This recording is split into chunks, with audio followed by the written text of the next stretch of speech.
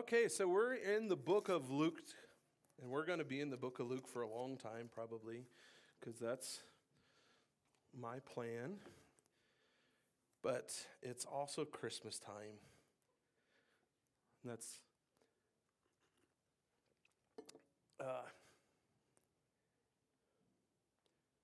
messages, that's what we want.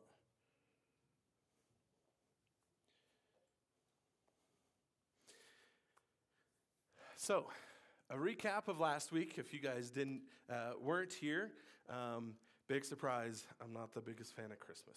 So, there you go. That's all you need to know from last week. But not really. There's a lot that we talked about last week that I kind of want to talk about this week. Because the passage that Emily read for us today is where we're going to be in Luke chapter number 1. But the similarities to this story and what we talked about last week are very stark. And like on one hand, it's just like, oh, this is like the same thing that happened to a different person. On the other hand, there's some differences within the story that I kind of want to compare and contrast today. And so last week, just to give a quick synopsis of what was talked about last week, is Zechariah. He's this priest. He worked at the temple, and he and his wife, Elizabeth, had been wanting to have children, and they'd prayed about having children for a long time, and they couldn't have any kids. And she was now very... Scripture says she was well advanced in age. So much so that when an angel showed up to Zechariah while he's serving in the temple, while he's leading people in prayer to God, this angel shows up to him and he tells him, hey, you're going to have a kid. And Zechariah is kind of like, probably not. My wife is well advanced in age. And so, you guys can figure out what all that means, but he didn't believe that he was going to have a kid because it seemed impossible to him. And so the angel's like, well, God can do the impossible. It's funny, we read that today. Emily read that for us, and I think it's verse 27 maybe. Nope, 37, right? For with God, nothing is impossible, right? The angel didn't tell Zechariah that, but he did prove to him that God can do the impossible. And he said, well, now you don't get to talk anymore until you have the baby and name him John. And so all this is a beautiful, beautiful story about how John the Baptist was promised to his parents, Zechariah and Elizabeth. And then today, where we get more into the Christmas story and more work to, where we're getting ready, is it 2 weeks away? Time is flying. So not next Sunday, but the following Sunday is Christmas Eve. So yeah, running out of time. But we're talking about the Christmas story, about Jesus' birth. And today we're going to talk about how that was promised. And I want us to kind of compare and contrast a little bit of Mary's story with Zechariah's story. I'm going to just start calling him Zach because it's way easier than saying Zechariah or Zechariah or Zacharias or it's a different language. Like, how do we say it? I say Zach. That's what I say. You can yell at me if you want. No one yelled at me after last week. So I'm not going to shorten Mary. I think that one's short enough. I'm sorry. I'll get on track here sometime. So first of all, if you have a handout, the outline today is very simplistic. But there's lots of space for you to write around, okay? But the first point I want us to look at is the person. Super easy, really hard to spell. We put it on the slide there for you in case you're struggling, okay? So the person. Now we're comparing and we're contrasting Mary and Zach, right? So the first thing I want us to notice is Zach. Who's Zach? Well, Zach, he's a priest. He's an old guy. His wife is super old, right? Well advanced in years. Sorry. I'm assuming he is as well. Like generally back in that day, he was probably a decent chunk older than her too, right? So like he's really, really advanced in years. But so there's Zach, and there's this crazy, like, it's not crazy. This man, his heart is dedicated to God. His heart, like his job, his life, Every moment of his existence has been preparing him for this job as a priest, as a tribe of Levi. Literally from his birth, they're preparing him for Levitical work, right? Maybe it's with the different priests were because of the different families within the Levitical tribe. And so, like, I don't know how well all of that's tracked from, Moses' day through all the, different losses of, being carried away and conquered. And now they're conquered by Rome. And, I don't know how well everything we read in Exodus translates to Zechariah's time, but Zach is a Levite. I mean, he's dedicated, his entire tribe, his entire family is dedicated to serving God in the temple and other places. But for him specifically, he serves in the temple. He has a rotation. He has a job within the temple to go offer incense. And so this man's job, his dedication, his life is to serve God. And so as we look at the person of this promise that we're looking at, like he's promised that his son is going to be John the Baptist. And it's interesting, we talked about it a little bit last week, what was his expectations for his son? Like maybe his expectations is that he would serve as a priest in the same place he did, right? That his son would take his spot. But instead, the promise to this priest is that his son will become a prophet and that he's going to prepare the way for God's Messiah, for the anointed one. And so there's this beautiful, wonderful promise that's given to this priest about his son serving God and leading people to God. And it's beautiful and it's wonderful. And sometimes we get the expectation that the promises of God are to people who are godly. But I've had a question that's been bugging me all week long. Why Mary?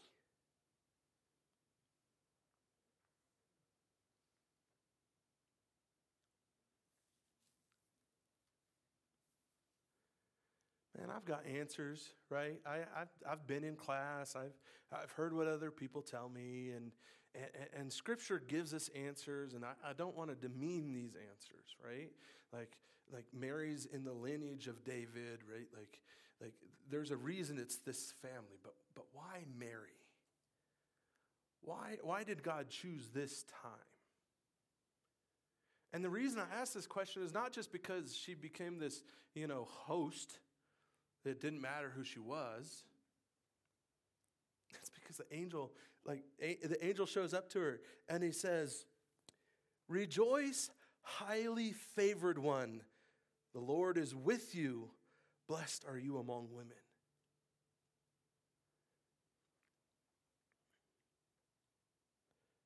What? What did Mary do that was so great that God's now saying, "Oh, you're blessed. Oh, you are highly favored"? What's so special about Mary?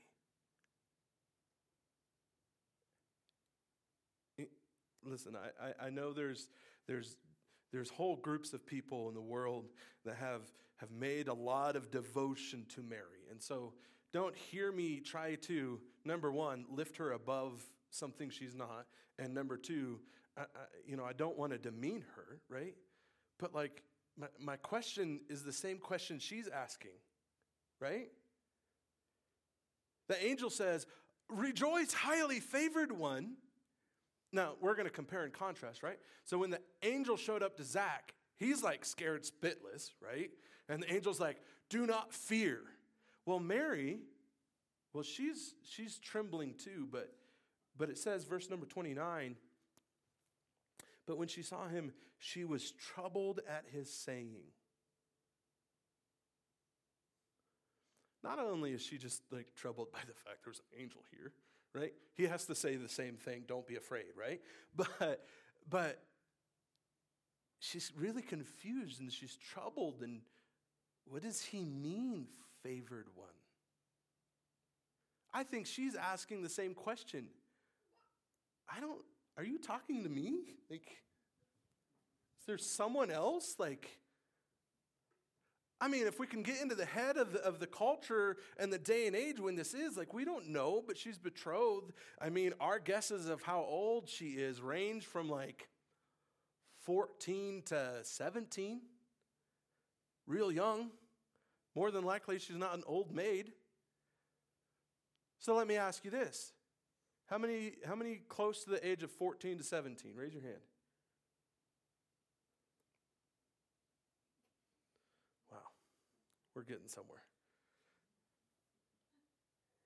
What have you guys done that's so special that God might show up to you today and say, rejoice, highly favored one?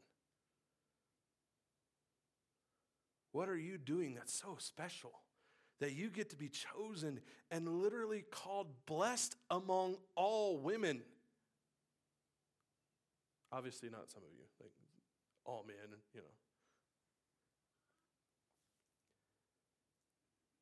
What's special about Mary? I want to argue something. The only thing special about Mary is how she responds to God. That's it. Like, there's the answer. She's in the lineage of David. It was the fullness of time. God chose to bring his son to literally come in the flesh at this moment in time. But there's something that we see here in Mary that just shows that she has a heart to follow God. And what we find through her willingness to do what God has called her to do, we see a humility and a submission to our God. And that's what's special about Mary. See, what I want us to recognize is like it's not, like God is not just promising great things to the people who've dedicated their life to serving in the temple. He's doing great things to people who have dedicated to follow him, to love him, to worship him. So my question is, who are you? Are you some well-advanced old man? Or are you some young woman? The person of the promise, the person of the one who's doing miracles and who's serving God, that person isn't that important. It doesn't matter if you're old or young. It doesn't matter if you're tired or excited. It doesn't matter if you have or you have not yet. We're following God. He is the one who provides. So the person, it doesn't matter. Who are you? Are you the person who's,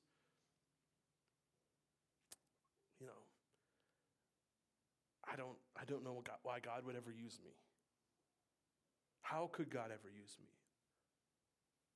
Or are you the person who's, well, God needs me? Or maybe you're the person who you don't even think you need God. The thing that makes us special, it's not our job, it's not our vocation, it's a heart that's willing to follow God. God can use anyone who's willing to follow him. The person. Let's look at the promise. The promise. The promise to Zach, we won't go back and read it. It's hard to read 100 verses in one sermon. The promise to Zach was that his son would be John the Baptist. It doesn't say the Baptist, but we know the rest of the story. He's John the Baptist, who is prophesied in the book of Malachi to come and prepare the way for the Lord. And so what he does is he begins to preach this gospel, and he begins to show people what repentance is through this message of baptism, right? And then when Jesus shows up, he's the one who baptizes Jesus. And then God speaks from heaven and announces that this is his son, this is his Messiah, this is his Christ. And that's what's promised to Zach. What's promised to Mary is just as astounding, actually is way more astounding, because it's the birth of Jesus. Let's read it again. Verse number 30. Then the angel said to her, "Do not be afraid, Mary, for you have found favor with God. Behold, you will conceive in your womb and bring forth a son, and shall call his name Jesus. He will be great. He will be called the Son of the Highest, and the Lord God will give him the throne of his father David, and he will reign over the house of Jacob forever, and of his kingdom there will be no end. So what's promised to Mary is that she's going to have a child, and this child is going to be the king that reigns forever. This has been promised in all of the Old Testament. It's the Davidic covenant. It's the fulfillment of the Abrahamic covenant. Jesus Christ is the fulfillment of everything that God has been working towards. And the truth is we are still looking forward to things that he's going to do when he comes back. We are looking forward to his physical reign on earth that will last forever, right? We are looking forward to life and eternity with him forever. And we get to sing songs about he shall reign forevermore because this is what has been promised. I want us to get this picture in our mind a little bit. The promise that's given to Mary is one little promise in an entire history of promises of what God is doing. And what Mary gets to do is she gets to become a part of this work that God has been working towards since Genesis chapter number 2, when he promised that he would crush the head of Satan. God has been working throughout all of history to accomplish his purpose and his plan. God has plans that include us. They're not just about us, right? Like, same thing with Zach. Zach's prayer was that he could have a child. And God said, I'm giving you a child so that he can prepare the way for the Messiah. And God takes our part in this story, and he has a plan and a purpose for what we should be doing in the work that he is accomplishing. And Mary gets to be a part of it.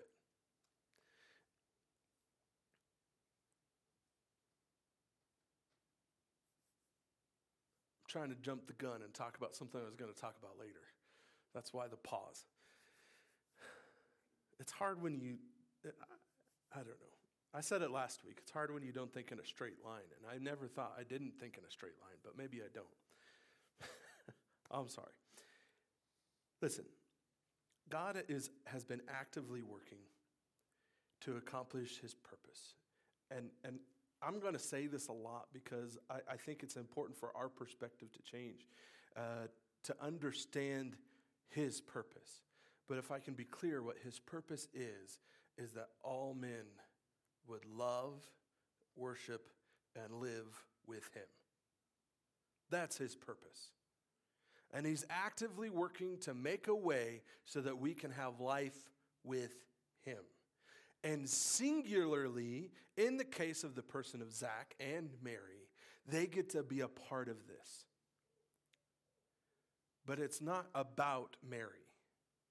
Again, I might struggle with some people and how much they talk about Mary, because it's not supposed to be about her. She's a beautiful picture and she's a wonderful example. But it's about Jesus. Not just Jesus for Mary, but Jesus for all of mankind. Jesus for me more than 2,000 years later. And Jesus for you, almost 14-year-old in age, who hasn't accomplished anything yet. And it's for I'm not going to point to an old person in the room. I'll let you guys figure that one out. It's for all of us. God is actively working for those of us in this room and those out there. God has a plan and is working to accomplish his plan. And it's more than just us, but we get to be a part of it. But now we come to the third point. We're comparing, we're contrasting Mary and Zach. It didn't matter who they were. God can use anybody. And the promise is that God is working to fulfill his plan, and he's doing things in our lives so that we can be a part of it. But now there's this perception problem that we can have. A perception problem. Because see, for both of these, Mary and Zach, there's a problem. God has promised something, but there's an obstacle. There's something in the way. There's something we don't understand. For Zach, his wife is well advanced in years. She can't have kids, and she's been barren her whole life. So even if she wasn't barren, she's too old now. And the obstacle for Mary is the exact opposite. She's too young. She's not married yet. She's never had sex. Like, how's this going to work? How do I just have a kid? There's a problem. There's an obstacle. There's something that gets in the way. Benny, come here. Steve, you want to be my second volunteer? I didn't talk to you about this, but it was technically a question mark at the end. This is my son, Benny. I did actually read his shirt before I made him come up here, so explore the outdoors. We're good. And this is Steve. I won't put my arm on your head. So there's something I want to do to kind of illustrate the obstacle in our life. That God is actively working. God has a plan and a purpose. And there's obstacles that get in the way of what God is accomplishing. And what I want us to do is I want us to consider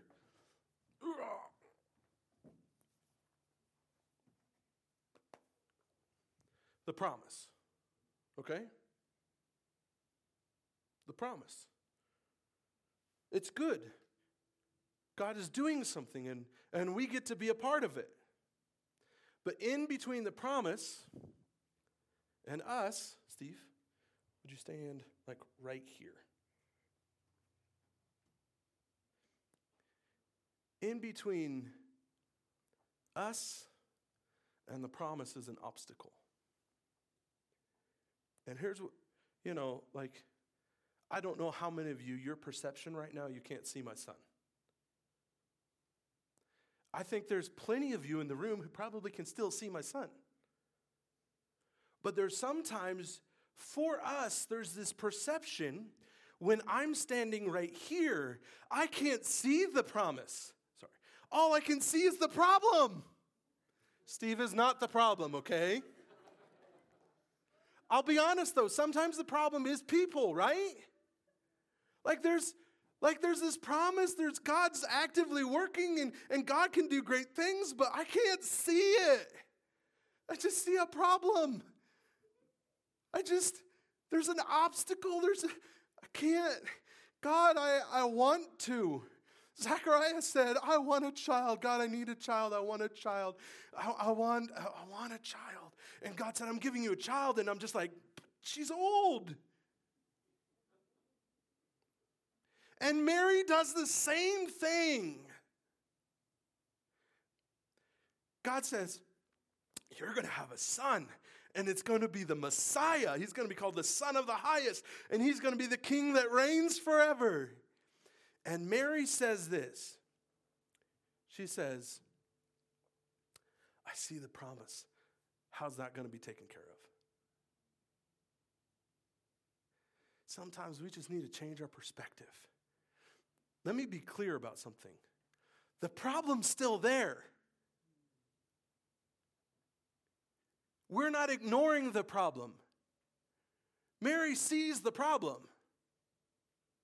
But she has a heart and a willingness that when God says he can take care of the problem, okay, my perspective, I'm going to see the promise. I'm going to trust God. The problem's real, but we can change our perspective. And what changes our perspective is what the angel says. For with God, nothing is impossible. Thanks, guys. You can go sit down. Good job, bud.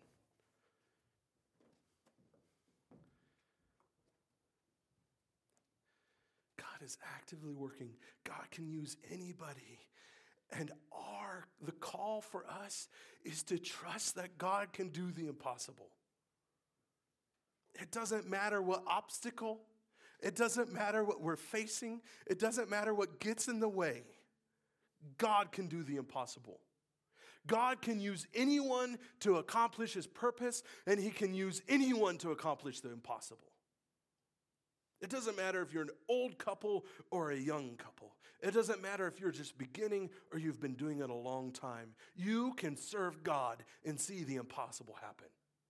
Not just for you, but to accomplish the purpose that God has, so that he can bring life to everyone. We have to change our perspective. And as we continue to compare and contrast, the beautiful thing about how we change our perception is God gives proof. Sometimes it's because of our unbelief as Zach. That can't happen. God says, okay, I'm going to show you that I can do the impossible. And you don't get to speak for until your child is born. Or it can be like Mary, who recognizes the obstacle. But when God says, I'm going to take care of it, still going to give proof. You can go see Elizabeth. You know, the barren old lady? She's pregnant. Go see what God can do. God is the God of the womb. He gives. He withholds. He has a purpose in it. And we can be like Zach and experience God accomplishing his purpose mute. Or we can be like Mary, who next week we'll look at, who experiences God accomplishes his plan with rejoicing. Man, the call for us is to change our perspective, to actually have faith, to trust in our God that he can do the impossible. So I ask you today, who are you? I'm convinced God can use anyone. Anyone who's willing to follow him. Are you fighting against God? Do you think God needs you? Do you think God can't use you? It doesn't matter. If you have a heart that's willing to follow God, God will use you. What is God doing in your life? What is God doing in your life? Where do you get to join in the work that God is accomplishing? And what's your perspective? Do your problems, do the obstacles in your life appear bigger than your God? Do you have faith and trust that God can do the impossible? We need to adjust our perspective to trust God no matter the obstacle. And we can do it like Zach and have to be mute and punished and head down the whole way.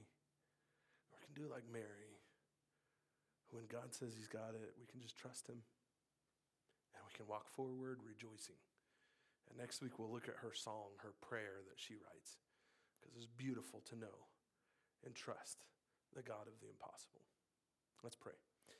Lord, we come to you today, and I just pray for each of us. I pray for me that my focus would not be just on the obstacle, but that we would recognize you, that we would see you, that you would be the goal and the prize of our life.